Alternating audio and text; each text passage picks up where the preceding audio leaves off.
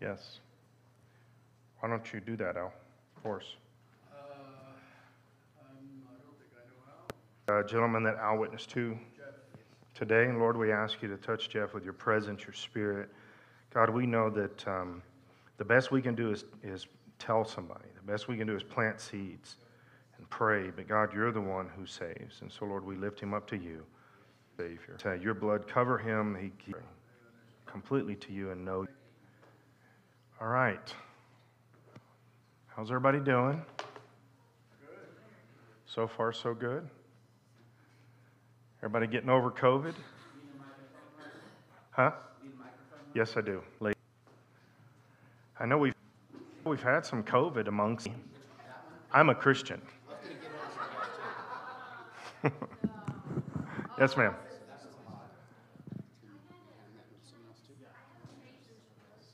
Yes, go ahead.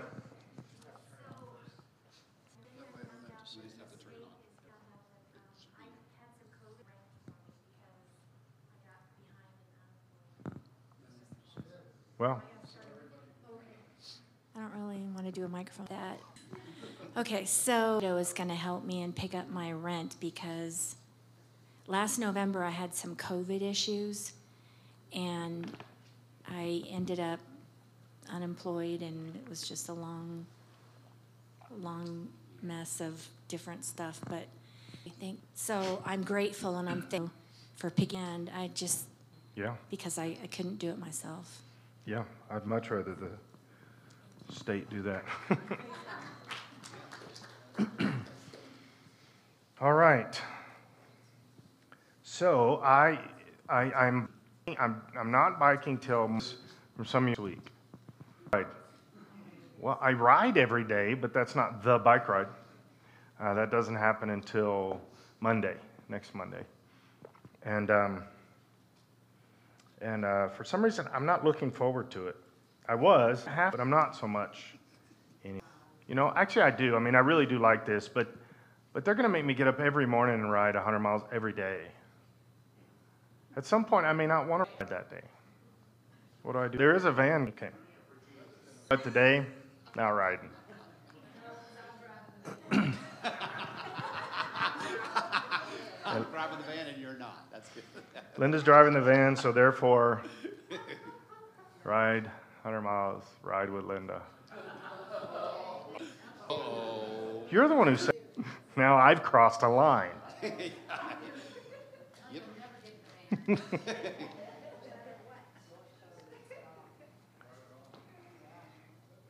I was riding, what is today, Wednesday? Yesterday. I was riding yesterday. I went up to this road I just caught myself I was praying and I was looking around, all this kind of stuff. And I realized all of a sudden there was this old guy riding beside me. I don't know, I hadn't seen him before. He hadn't been behind me. So he looked over at me and he said, "Are you struggling?" And I wasn't really, I was just I wasn't even really paying attention. I was just kind of enjoying myself. Wasn't pushing it like I should have been. And I said, "Well, I'm not struggling, but not really having a good time." Took off. He said, "Well, I go slow." Well, now I got a dilemma going on inside of me. I can leave this guy sitting still all day long, but that only makes me look bad. But he called me out, so I got to do something, right? I just rode up beside him or rode with him for a while because I didn't want to just take off. That'd be rude. But he was rude to me. He started it for no reason. I was just daydreaming. I didn't even hear him come up. I didn't even hear anything about it. It could. They appear to be what they need to be at the time you see them. And do angels make of you? I don't know. Do they? I don't. All right. I feel like he was kind of. Update on the building stuff. All of our stuff's done. We're just waiting on the city. We're waiting for the loan to go through. We tried to get them to speed it up, go through a little quicker. And all the appraisers are around the 24th will be the earliest that we can finish all that and get started. But, happens then. So At least that's better than not happening. You just ever feel like it's just about 3 or 4 inches outside. You're actually digging. I don't know. I don't believe it. I don't believe anybody. I don't believe the city. I don't believe it. So that's where we are. I hope to pump you up with that. Letter 8. What is Wormwood's big discussion for letter 8? Take advantage of the valleys and peaks that the human goes through. To exploit those Basic. Valleys and the peaks that the Although really he talked, yeah, that's Use the least than the peaks, but yeah, he's talking about both of them. Here's something that'll help you. The opening sentence of every letter is usually the theme of the letter. Okay? Wormwood states the thesis, and then he explains it, and then he unpacks it. Beginning, okay? So the valley.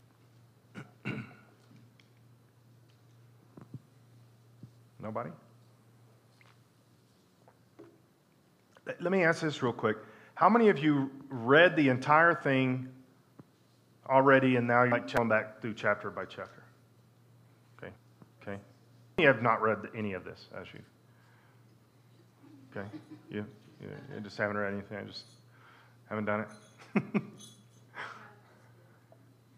How many you don't even know what we're here for tonight? How many? I'm sorry to wake you. Go back to sleep. Okay. Okay, so now remember, Wormwood's a demon, Screwtape is a demon, so everything is the opposite. Even though I know that, and I've read it said 50 times probably over the years, thinking I have to read through that sentence, sometimes it catches me that a demon is trying to convince another demon how to hurt a Christian, and the enemy is who? Jesus is the enemy in this book, right? And the father is Satan. Demon name. These are demons, and then I just think goes in some other cool. So,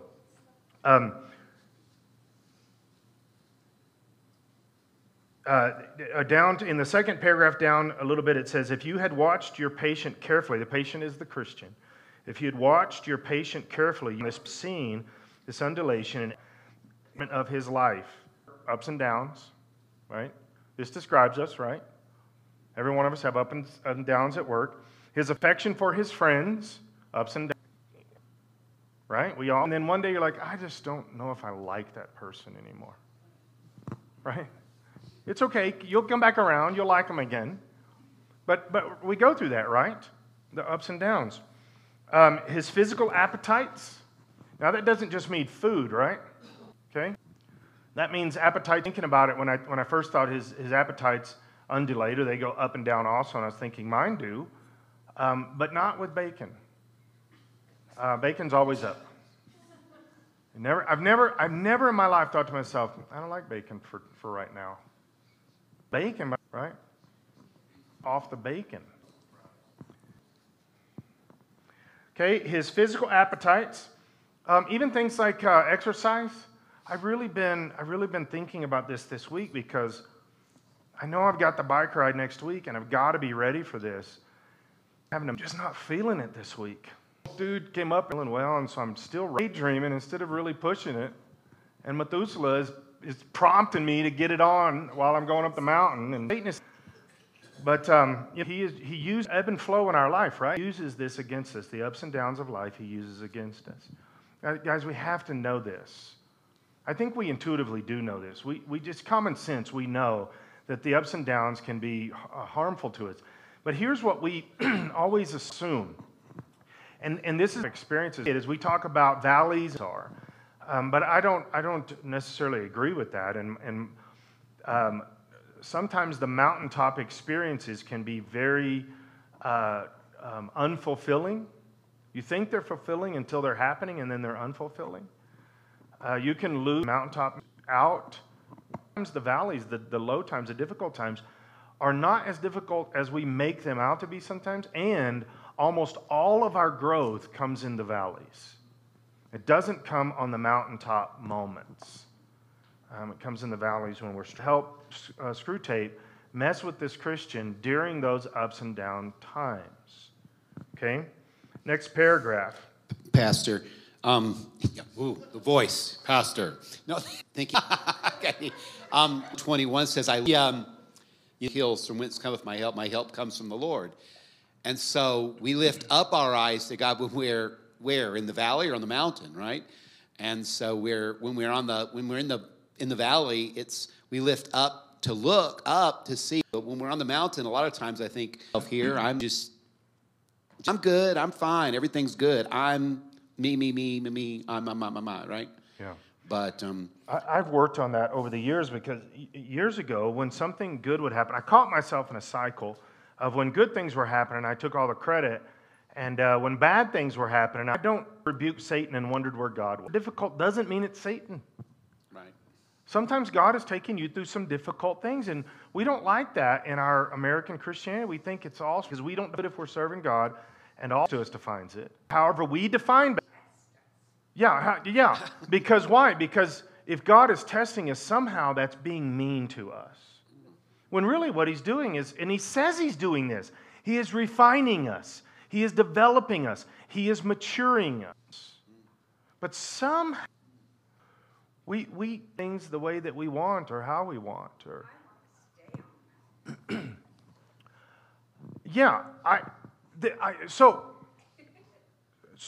me look at that. She said, "I want to stay on the mountaintop." I think this is important because I don't think we mountaintop as much as it would have mountaintop being this great experience.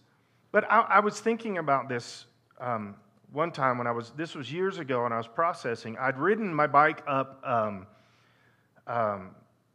Boreas Pass, which is a pass top of the mountain. It's down into it's about 12,000 something feet, and it's gorgeous, beautiful, all this other kind of stuff. And then I get to thinking about this. Do you realize you cannot survive any vegetation top of that mountain? Water above timberline, there's in most places above timberline, it heads somewhere else. I mean, you could just go down the line of all the stuff. It's beautiful, it's nice, but it's also a little arid and not a lot of oxygen. And there is nothing to stop the storm. I stop the storm.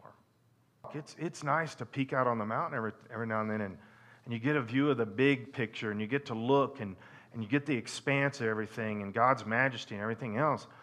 But you don't want to stay there. It's not everything you think it is that when you take that first step up to the mountain there's a lot of other where life is. Yes, sir. Pastor, on our life group on Friday night, we talked about in James where it talks about the trials and tribulations, and it's for a purpose.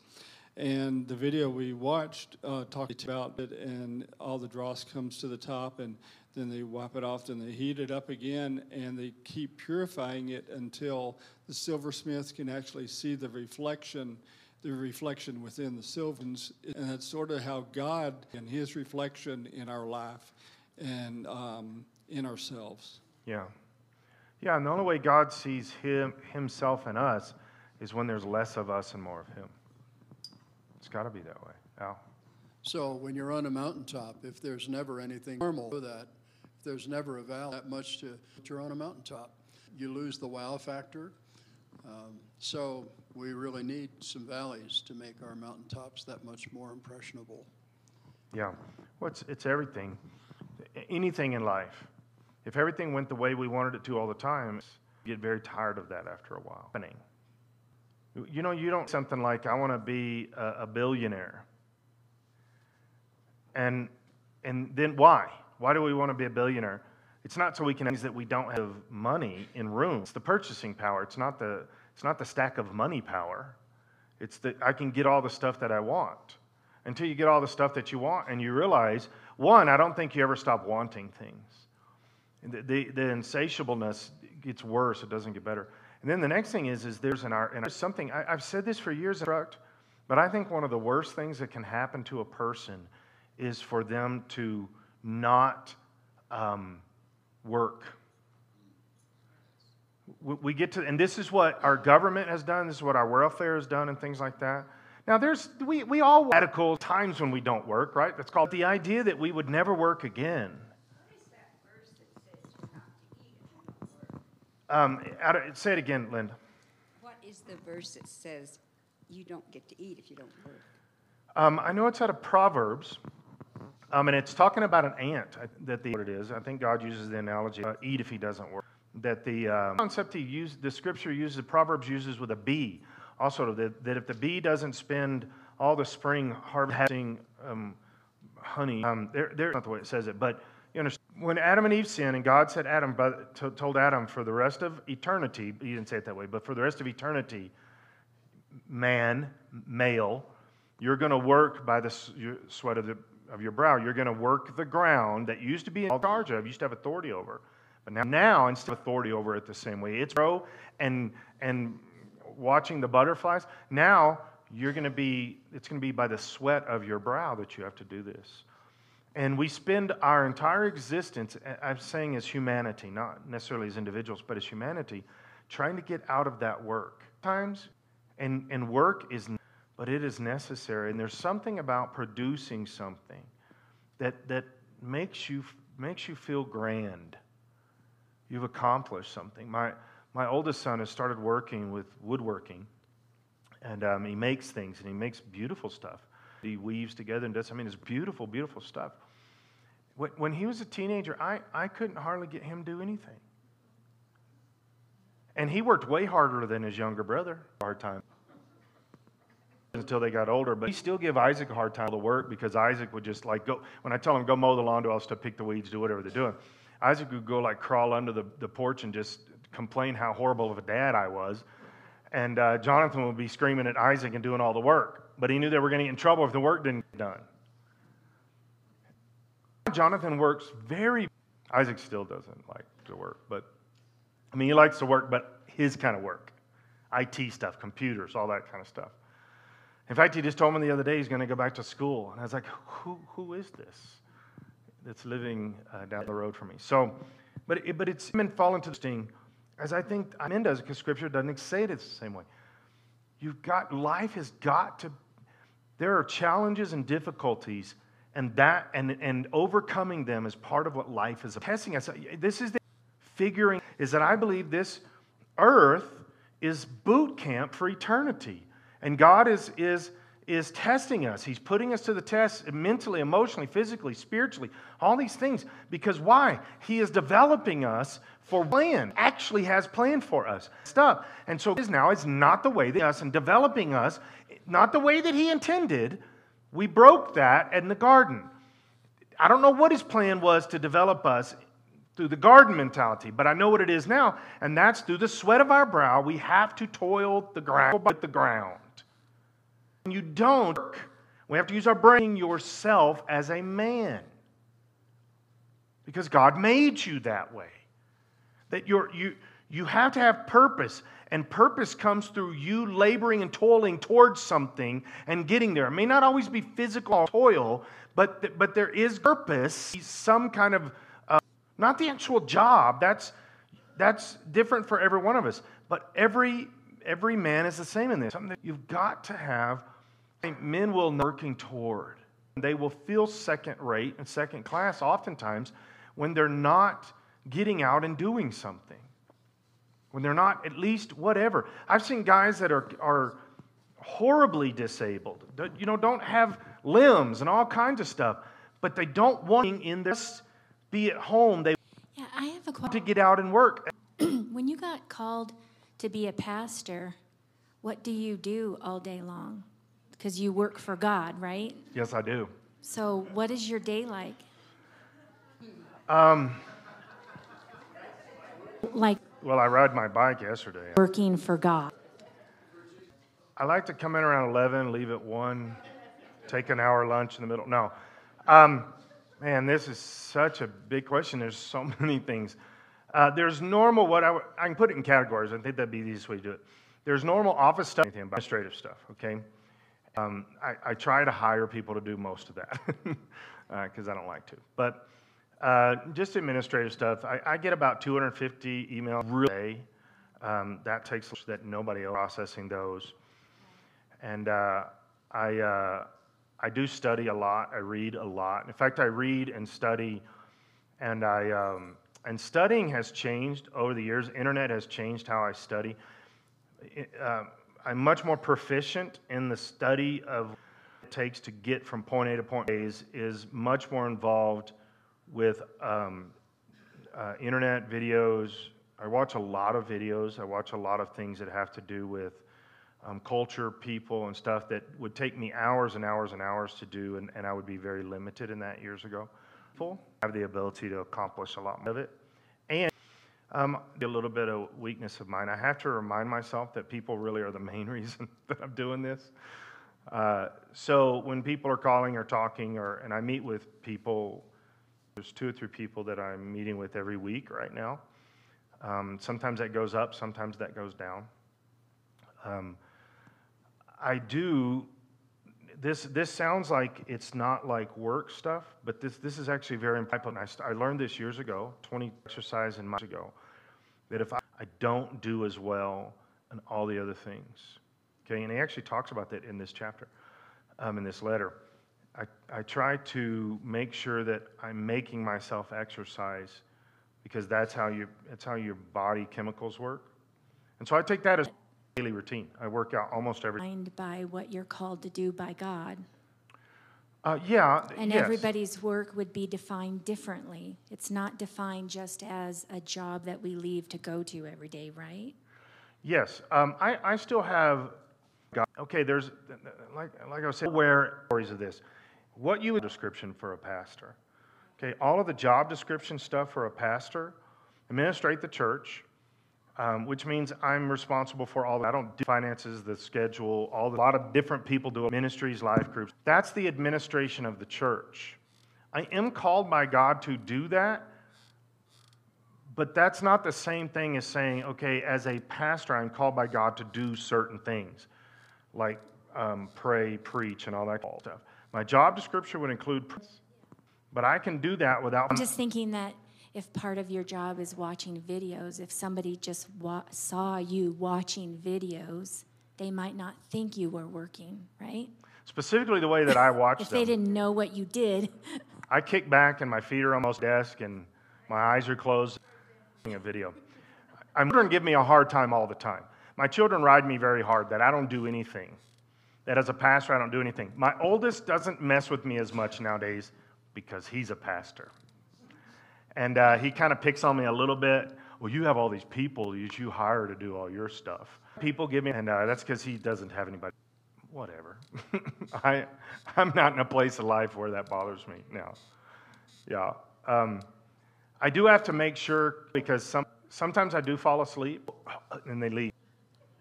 So I don't do that very often. But yeah, a lot of what I do every day doesn't look like work. I do talk to a lot of people. It really does involve a lot of people. So I try to make most of those lunch engagements. Meetings. I have meetings all the time at our house. But yeah. Here's the thing with that also. Guys, I believe that you're called to work also. And there's a calling side of your work, and then there's the working side of your work, and they're interwoven. But I think those at all times, just like I have, right? You say, well, I work construction. I shovel all day long. There's the job description side of your work, shovel all day long, and then there's the calling side of your work. To minister to people the best that you possibly can. Well, I do those same things, but I also have all of the administrative side of my job. And I also take 15-minute breaks every hour because I'm union. Right, I'm pastoral. That answer, quick. It's a really involved answer for me. It's almost like you have to just follow me around every day because it's different all the time. There's only so much I can do between 11 and 1. Most of in an interview, by the way. But here's the thing is when, like if I'm interviewing for a pastoral position, which I don't do, only done a couple of times in my life, there's things that people expect me to say. I'll say those things. I do that stuff. I have calendars full of stuff, resume and... Okay, next paragraph. To decide what the first sentence of the paragraph, to decide what the best use of it is up and down. Jesus is the end. What use Jesus wants to make of it, and then do the opposite. Now, it may surprise you to learn that in his efforts to get permanent possession of a soul, he relies on the troughs even more than on the peaks. Some of his special favorites have gone through long, deeper troughs, and explains this, right? Because this is why I broke into the men need to work thing. As it is easy. It's a lot easier than you think to slip in to depression type mentalities up for, because a trough of we would do on a regular extended trough mentality. All right, what are some things that we can do that set us up for depression type thinking? Complain. Why? Why does complain depress us? Because it reminds us how miserable we are and reinforces that and keeps us digging down deeper. Yeah, sometimes you're your own, and we just wallow in it. It gets worse and worse, and we cycle in the mire and we convince ourselves. The more we complain, the more we can convince ourselves things are horrible when they may not be, or they most likely aren't as horrible as what we're saying. Allison? I think that things in our living with depression or anxiety as adults, Yeah. things that we haven't dealt with from childhood or even early adulthood that we haven't gone to counseling or had Jesus work that through us, kind of thing. Yeah, I think there's layers of thorn, things in our past that we can't really know for sure. We don't really know for sure what it is, but something's not right. Something's unbalanced. Okay, that's one layer. Another layer is things in our past that we have dealt with, but not in our past that we are holding on to that we don't want to deal with because we like feeling that way. Okay, and there's all kinds of layers when it comes to what's in the past. I know people, and some people that have experienced horrendous things here as devastating, but that begins to define them for the rest of their life. Sometimes it's the unpacking that can really hinder our process because we're not unpacking it properly. Or it just surfaces all of a sudden. Things that can cause your baggage are the biggest. Getting married. And all of a sudden you realize you got rooms full of baggage. That when it was just you, whatever. Now there's somebody else and you can't pack baggage. Pretend like that stuff does, right? Major transition in life like a move or a new job or things like that can unpack some of this kind of stuff. What? Fired or getting rejected. Different areas of life. Those kind of things bring up that and head us into depression. Yes, ma'am. When you complain too much about things and you're finding everything to complain about, it becomes impossible to find the good things. It becomes a what? I'm sorry. Impossible. Complaining, not only Seeing the good things that are right, miserable, and isn't it weird how comfortable we are feeling miserable? How much we enjoy feeling miserable sometimes? But then the other thing is it also blinds us to the things that we need. Guys, here's something extremely important. Please, the things that we to this one, we are doing things to sabotage us from getting that help. We're doing the stuff. Okay? I've seen this for years and years and years in people's lives, and it doesn't matter how much I can preach it and say it. Other people can talk to them and break through. Something that we have to, the things that I have seen the most, when people go through difficult things, they begin to isolate themselves. That's the exact opposite of what you need. Need the healthy. We really need, or we sure that we've got some good, solid people in our life that will speak to this stuff, that truly care about us.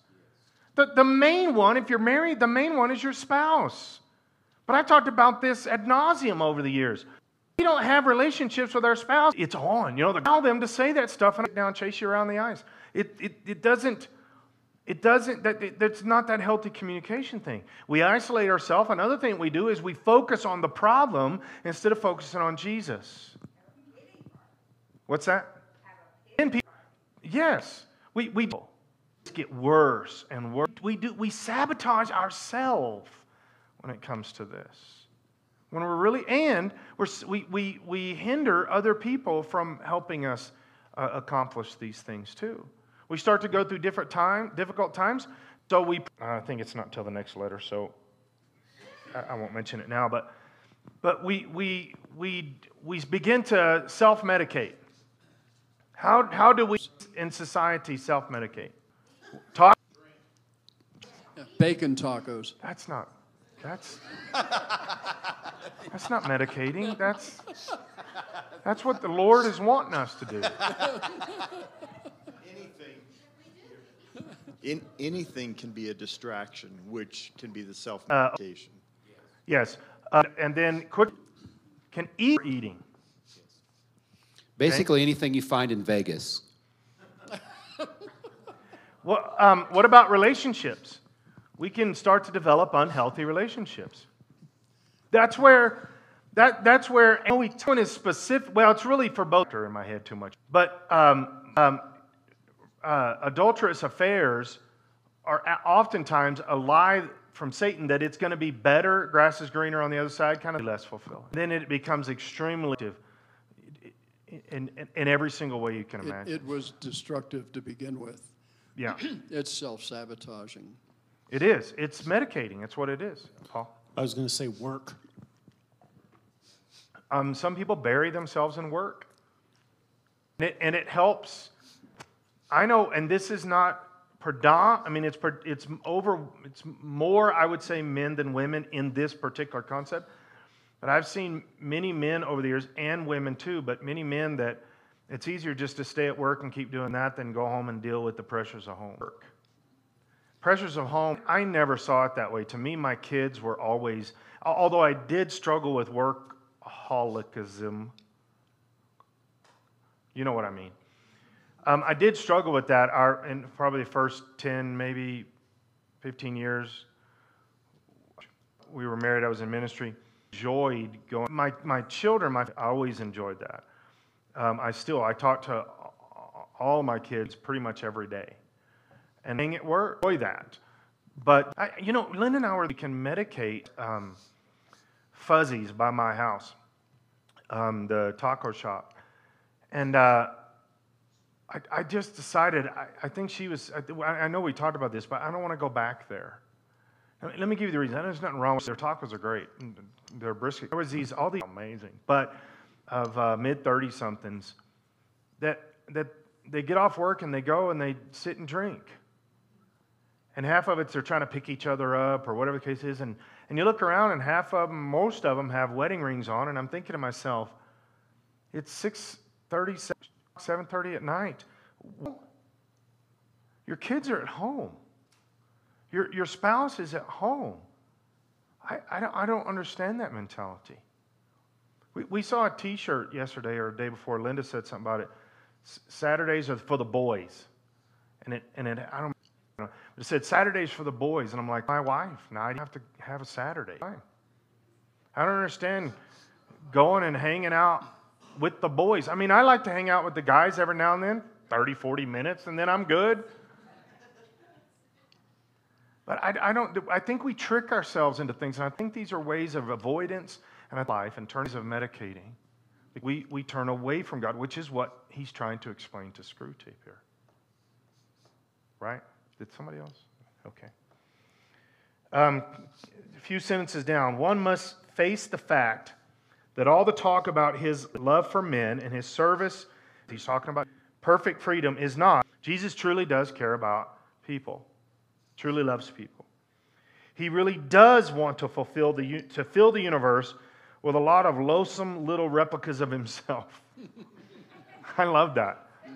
I want to be a loathsome little replica of Jesus. You want, right? Don't call me what. According to Satan's day. I had somebody on an airplane one time start talking about Christianity all the time, and he said, "Oh, thanks for those Christians," and he said it in a negative. He wouldn't have said it. And I said, "Yeah," and so I told him, I said, "Thanks." He said, "What?" I said, "You called me a Christian." I said, "I don't know how you're defining that. I don't know." But the fact that you recognize there's something about me that would put me in that category, thanks, because I think it's the greatest category. If you don't like the category, I love it. I want to look as much like Jesus as I can. And if anybody notices, that means I'm doing something, right? I'm doing something right. He says that those hatively because of himself, creatures whose not because he has absorbed them, which is the demonic mentality, but because their wills freely conform to his. The demonic mentality is to absorb them, to consume them, like eat them, consume their soul. Toward the end, he leaves the creature to stand upon its own legs, to carry out from the will alone duties which have lost all relish. It's sort of such trough periods, that first part during the peak periods, that on his own legs. In other words, Jesus does not always rescue us because rescuing us doesn't always help us. Right? You guys know this as parents, and quite honestly, guys, as parents, we'll struggle with this. And you hinder your child when you don't let them go, don't let things. When you don't, this is like a funny little mean kind of mentality today. But I do think that children just get so overly pampered today. I think it's not healthy for them. You know, they make jokes about this that, you know, back when I was a kid, we ate dirt most of the time. I had to taste them at least once. Right? I remember we used to have dirt clod fights with each other. Can you imagine each other? Two young parents, they got to bubble wrap them first, put on helmets, make sure the dirt clods are made out of cotton balls. Right? I'm not saying that dirt clod fights were healthy, but they were kind of beneficial. I mean, do you understand? Younger parents, yeah, just kick the kids out into the yard and say, go out and play, I'll see you at lunchtime. I can't imagine any other concept when I was growing up. I can't imagine, now we didn't have like video games, I mean, Pong had come along, but that was it when I was a kid. Sit inside all day long and play video games, that was not a concept that was part of my childhood. I didn't understand that. Especially on Saturday mornings, we left the house, and my dad's rule was, when the street lights come on, you should be in the morning. When the street lights come on, come in. Nowadays, you would get turned over to social services for that kind of thing.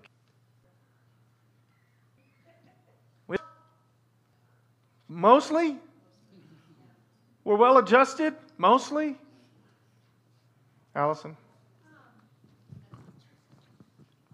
I will say, I had that same rule when I was a kid, you know, come in when the lights service down, whatever.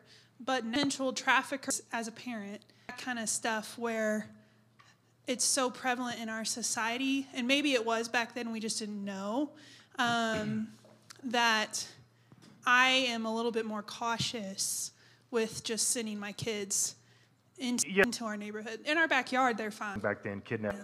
But yeah. That was one of my biggest fears when I was little, is that I'd get kidnapped. I don't know why. I don't know where. I probably saw a TV show or something. But yeah, I don't think that's exactly what I'm talking about. I'm not just saying, yeah, back in my day, you did more turn to kids knew. But here's the thing. That's not the same thing as, I'm not talking about location. I'm talking about ideology. Kick the kids out in the yard. They don't always have to be holding a computer or an iPad or a phone or saying else. And I do see raised by iPads, you know. But here's the thing, guys. This is where that's where it gets ugly. Is it's easier to parent with an iPad. It's just easier. That's not parenting. I know when my grandkids, I hope it's not demon out of energy to go to sleep, and you hope they don't eat the table while you're asleep. I mean, it's that kind of thing. But there is something about, you know, the imagination and all the stuff that comes along with just kick them outside. I read a quote the other day that said, fearful we've ever been. Today we are most safest and the most fearful. And here's the thing. is a lot of this mentality we've been talking about, this discussion we've been having of herd immunity and stuff like that. The whole thing is protect. Our kids are not near us. Can't let them. You know, back in my day, we licked the toilets. We didn't wash our hands. We licked the toilets. So I don't know what's going on with kids today. But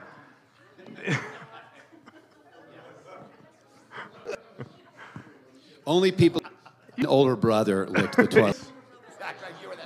all the older kids gave younger kids swirlies. Can you imagine that happening in a public school today?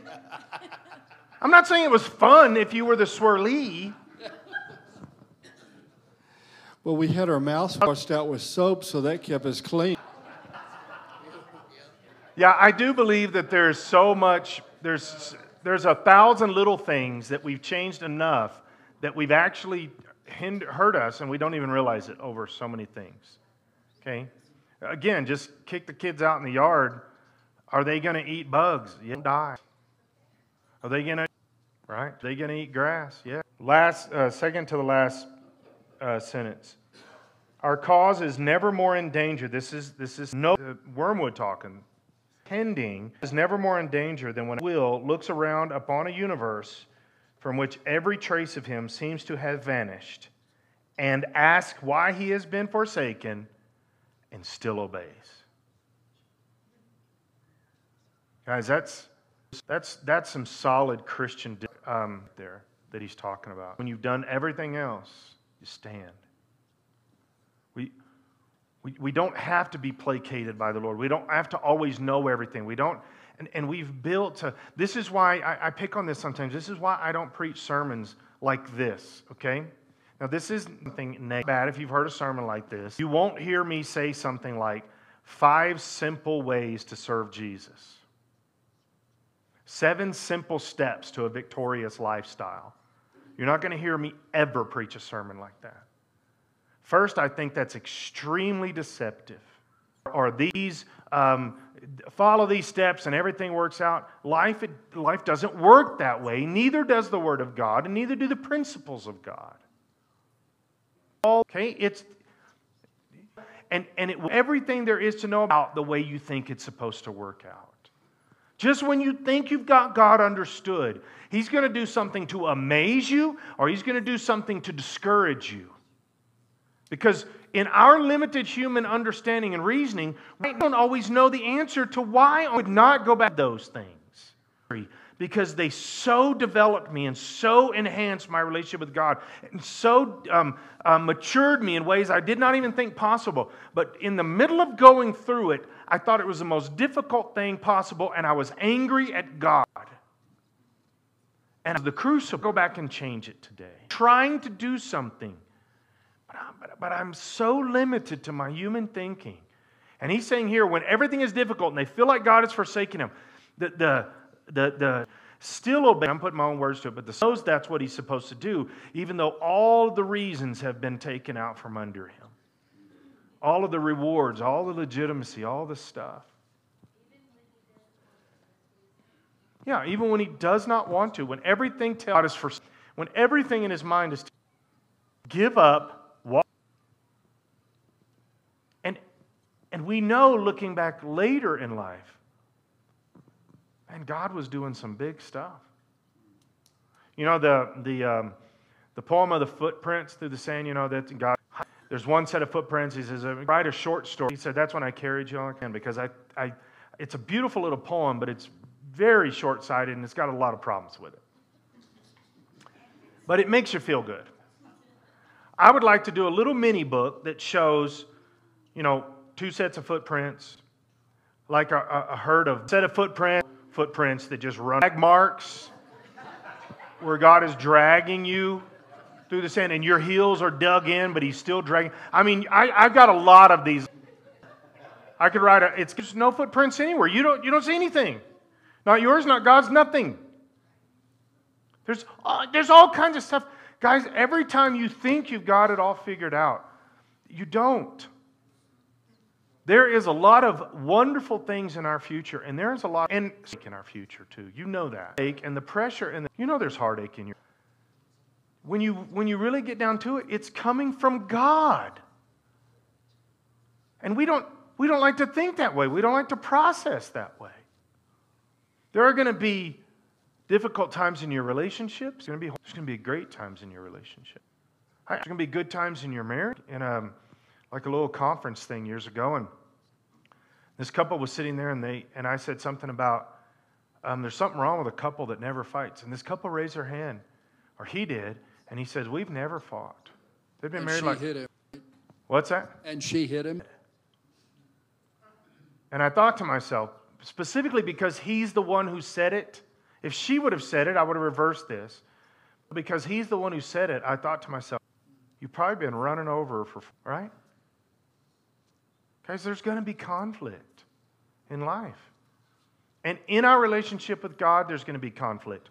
Not because of God, but because we're humans, and He's perfect, He's transcendent, He's majestic, He's just when He's right, He's any of those things. Try to figure life out and do life the way that we want, there's going to be conflict between us and Him. Because we're not going to match up with who He is. He's going to try to help us to get there, but there's going to be conflict because without Him, He's going to really struggle. It's going to really struggle. If you think you're going to go through life without sinning, your Christianity is going to struggle because one day you're going to wake up and you're going to realize that you understand mercy. You don't understand forgiveness. You don't understand that God has been giving you grace when you didn't even know it. Because self-righteousness sometimes will convince us, well, we're way above sin. And then you sin. And usually you're a big one when it gets to that point. Right? Guys, there is going to be suffering. There is going to be persecution. There is going to be difficulties. In life and in our relationship with God, there's going to be difficulties. Knowing that will help us really stand strong, and that we're going to stand strong with the Lord. We've got a few minutes, even when we don't want to. Have you ever felt like God has abandoned you? Here's your hand. Ever felt like God has abandoned you? Yeah. You ever felt like that God did not treat you right? As you examine your life, I'm saying as you have walked through life, how many of you have always felt like God has always treated you right through every circumstance?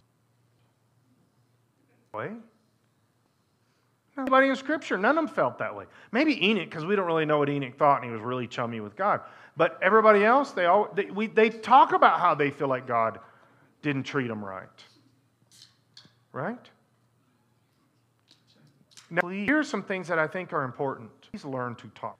Guys, when you teach yourself how to do that, I didn't know how to do that for years. In fact, I didn't even think it was, I thought you were sinning if you admitted that you were mad at God. Right? Like somehow God didn't know. Talk to Him about it. Tell Him you feel like He'll help you with that. And it also will help all your other relationships too. Right? Anything else on the depression thing? What are some other things that we do that lead us into depression? I heard a guy years ago, his name was Howard Kenyon. Now he's Dr. Howard Kenyon. But he preached a sermon on navel gazing. That was at a self-absorption and navel. That is, we focus all on our own stuff. It leads us into depression. Christy up here, Al. Well, I was just going to say what kind of things you put into your mind. You know, the Scripture says, out of the abundance of the heart, what kind of life and have the most influence in your life? That's a huge thing. Yeah, the things you put into your mind. So movies, books, TV, music, those things. I think more than feeds us for. I think that stuff affects us so much more than we give it credit for. Okay? Relationships. I don't think you need to be narcissistic or thin, which ones are not. Okay? If somebody is always negative and you can't seem to change that, don't get into that. Don't let that negativity pull you down. And so you have to learn how to not mean that you hurt relationships. Because somebody wants to, and you need to be able to have the maturity to recognize that. Learn to separate certain types of relationships. Well, here's another one on the other side of that same coin, is to also know when God is trying to put a relationship in your life and not push it away. Because some relationships can be okay for you, even though some accountability and some things like that. And also have, you need to have somebody that says nice things to you. You just need that. We all need somebody to say nice things to us. I was watching this video today, I think it was Jordan Peterson that was can be the big, and he was talking your existence because they try to hurt you in front of other people. They try to say things to pull you down or to tear you down in front of other people. But his point was you've got to stop the ability to say, always correcting you. That's another one he talked about. You say something, they correct you.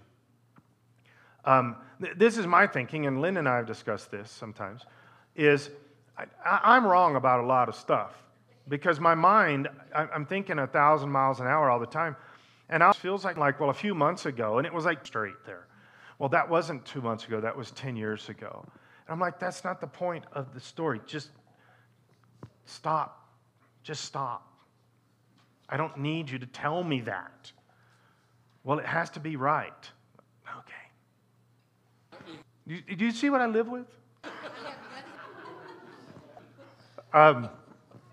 But yeah, I mean, obviously I'm joking about that. But here's the thing: is in the big picture sense, you need people to be able to say some nice things about you and to you sometimes. You just need that. You need to figure out. Here's a big one, guys. What about alcohol or drugs? Chemically, the stuff that we do. Here's one that I have become more and more aware of over the last decade or so, and even been watching when my parents got back here. The recent is with them medicines, and we went and talked to doctors. Years. It's amazing how quickly a doctor will assign a medicine to us and have no concept whatsoever of how that's being affected by the other medicines that we're taking. And it is very destructive sometimes in our life. But oftentimes, doctor issue, I'm going to assess or slow down and think about. My son was subscribed something recently that horribly affected another medicine that he was taking. Extremely negatively affected something else he was taking. Chemicals mess with us. What about this? The natural chemicals, those are not that we process. So much, right? Things like Coke, Dr. Pepper, Pepsi, all that kind of stuff, they're very destructive to us. Now, we like a good sody pop every now and then. I get that. But we do this stuff. I had a guy physically and mentally, and it sent him into depression. He stopped drinking coffee and stopped eating chocolate, and he didn't struggle with that stuff anymore.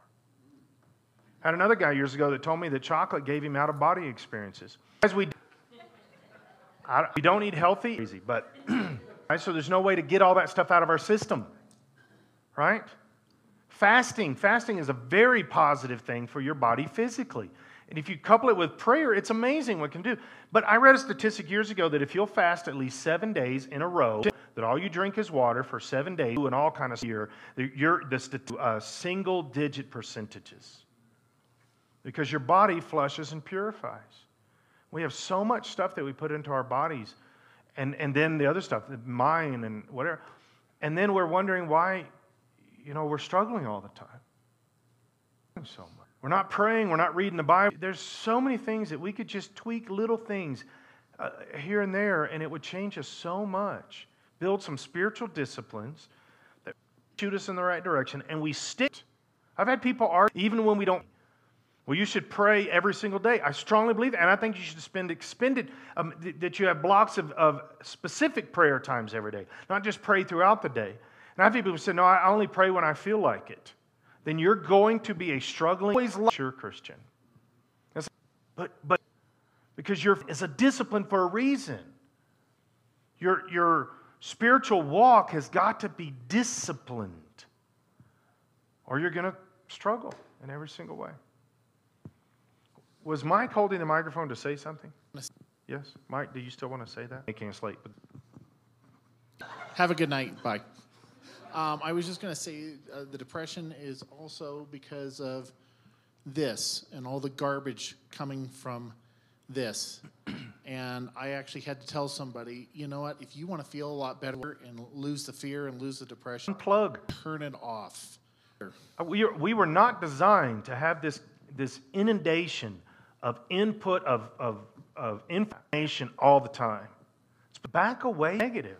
It's like the worst sin. And today says, I have to have Facebook. No, you don't. You can put that stuff down. I hardly ever look at Facebook. I told you before, the only reason I look at Facebook is to see who's selling Jeep parts. That's the only reason I look at Facebook at the time. Because I don't want I don't want a picture of what you had for breakfast. I don't care. I don't need that much information.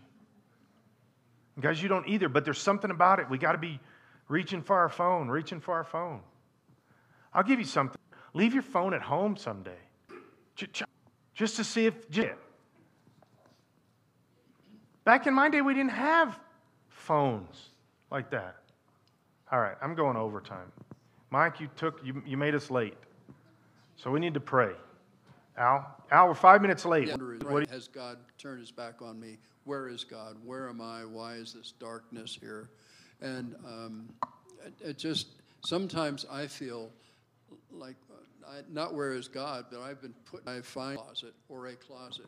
I'll often find a broom, and I wonder if maybe he didn't put it there so that I can sweep out some of the stuff that's in me, which is why I'm in that closet to begin with.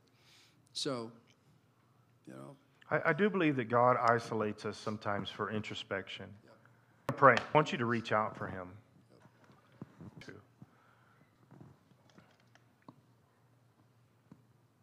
Nobody? I got a quick fix. Say that again. I didn't hear you. Was it funny? I like funny. Right now. Yeah, I pray that. God, if you give me seconds and he doesn't do it. How are we going to pray? What's God stirring in your heart? Yes, sir. Help us to pay attention and not doing it.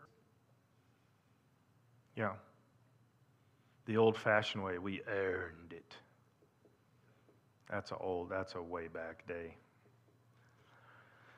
Yes, sir.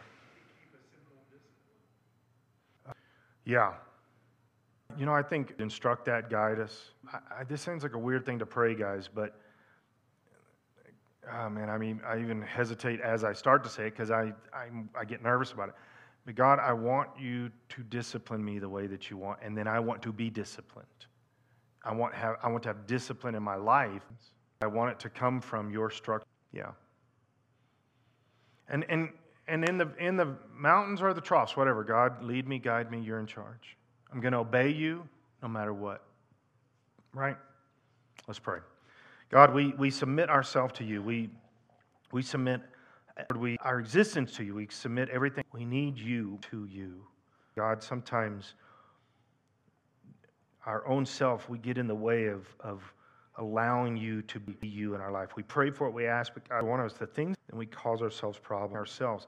Help us to see them clearly. Help us to understand. God, the things that we're sabotaging our own walk with you, Lord, help us to see that stuff, be aware of it. God, help us not to fight when you are teaching us and developing us. Help us not to resist us. And God, help us to be more like you every day because we are desiring to be, not like it's just going to happen, but God, we want to pursue you. We want to go after you. We want to know you. And God, we want to obey you even if it doesn't, we won't feel happy to you, that we just want to be people that will stand. Through all the stuff, we will stand. We will stand strong. We will stand for you. When everything, 1,000 fall at our side, 10,000 at our right hand. But God, we are going to be standing in the middle, and it doesn't come to us because we are following you. When things are good, we're following you. God, help us to be obedient, to serve you regardless of circumstances. That we will not go by our feelings. We will not build our circumstances, but we will. And God, your word. There's potentially difficult things on our horizon. But Lord, I know that we're going to meet it. We're going to serve you because we're going to stand in you. I believe that. In the name of Jesus. Next week, Chaplain Brown will be taking care of this. By next Wednesday night, I will either be dead or alive. We will see. Shake somebody's hand Sunday. Have a good rest of your week.